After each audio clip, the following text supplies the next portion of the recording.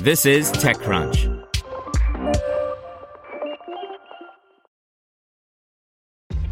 This episode is brought to you by ShipStation.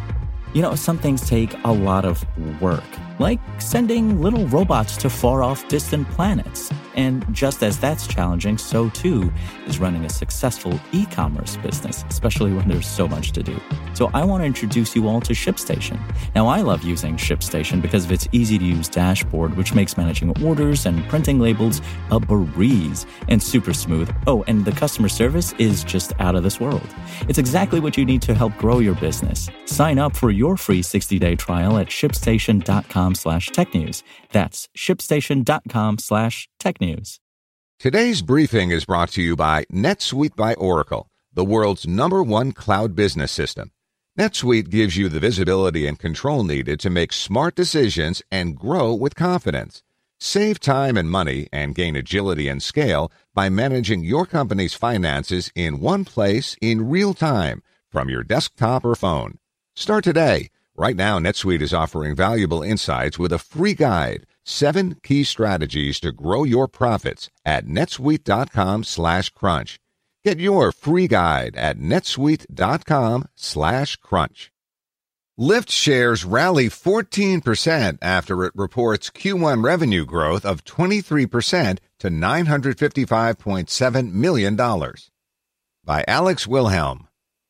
Fresh off of a large round of layoffs, Lyft reported its Q1 results this afternoon. The ride-hailing company disclosed that it generated revenue of $955.7 million in the first 3 months of 2020, up 23% from its year-ago Q1 revenue result of $776 million. The company's net loss of $398.1 million was also an improvement on its year-ago IPO-impacted result.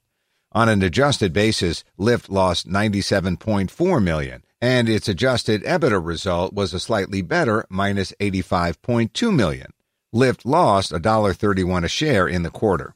The company's preceding guidance of around $1.06 billion in revenue and negative adjusted EBITDA of as much as $145 million now looks somewhat rosy in retrospect. Investors' final expectations for the company, as detailed by Yahoo Finance, included revenue of $897.9 million and a per-share loss of 64 cents. Investors rejoice. Shares of Lyft were up sharply in after-hours trading following its report. The firm's revenue beat appeared to give investors hope that perhaps COVID-19 wasn't as impactful on its revenue as anticipated.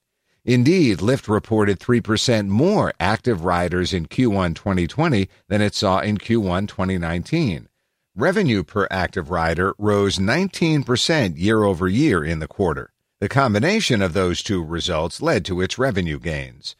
Lyft cut nearly 1,000 employees last week as many unicorns slashed staff levels in response to the COVID-19 pandemic and resulting economic disruptions. The firm also furloughed hundreds more to control costs. After Q1 2020, Lyft remained well capitalized with $2.7 billion of unrestricted cash, according to its release, compared to Q1 operating cash burn of around $207 million. The firm has enough cash, it would seem, to weather a COVID-19 downturn of several quarters. What Lyft says on its call about the end of Q1 and what it expects in Q2 and beyond will determine if it can hold on to its gains. Let's see what the firm has to say. Update.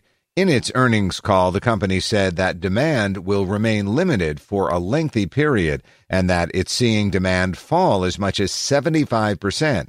In the immediate aftermath of the shared notes, Lyft shares continued to rise and are up 18.1% as of the time of this update.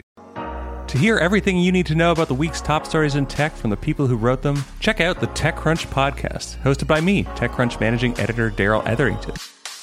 Each week we go in-depth on 2 or 3 of the week's top stories from in and around the startup ecosystem, and I'll be joined by the TechCrunch experts who covered them. They tell us why the news is so important and what they think matters most to you, our listeners, whether you're just interested in tech or that's where you make your living.